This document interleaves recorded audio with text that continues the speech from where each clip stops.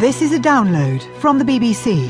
To find out more and our terms of use, go to bbcworldservice.com/podcasts. You are listening to Newshour, recorded on the 28th of November at 21 hours GMT. This is Owen, Bennett-Jones, and coming up, the attack on the Emir of Kano's mosque in northern Nigeria.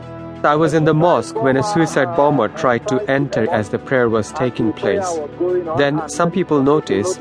They tried to stop him, and that was when the first bomb went off. We hear about a 15-minute test for Ebola, and the president of Liberia tells us about the bravery of aid workers in her country. At a time when they had no equipment, they had no material, they didn't have the right training, they tried and they died. They are the real unsung heroes of this tragedy.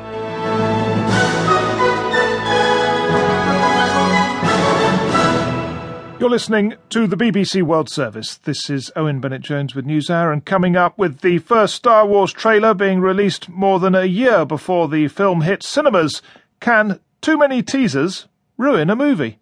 If this is the only thing we see from the movie for a while, that's great. Have you felt it? The dark side. I hope that Disney can find a way to placate the fan base without giving away what actually happens in the film. We'll be discussing that a little later on. But first, this very serious news from northern Nigeria, where 3 bombs have exploded at a mosque and there are dozens dead. It was at the mosque of the Emir of Kano, a week after he issued a call to arms saying people should defend themselves against Boko Haram. It was in his grand mosque, which is actually attached to his palace. Well, Mohammed Bello is a journalist who was actually in the mosque when this happened. So what happened?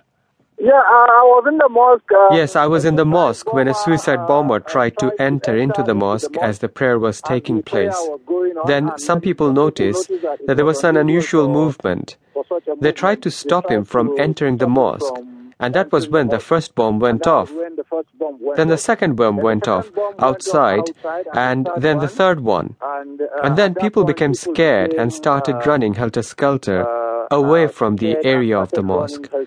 And then at that point, some unknown gunmen started to shoot.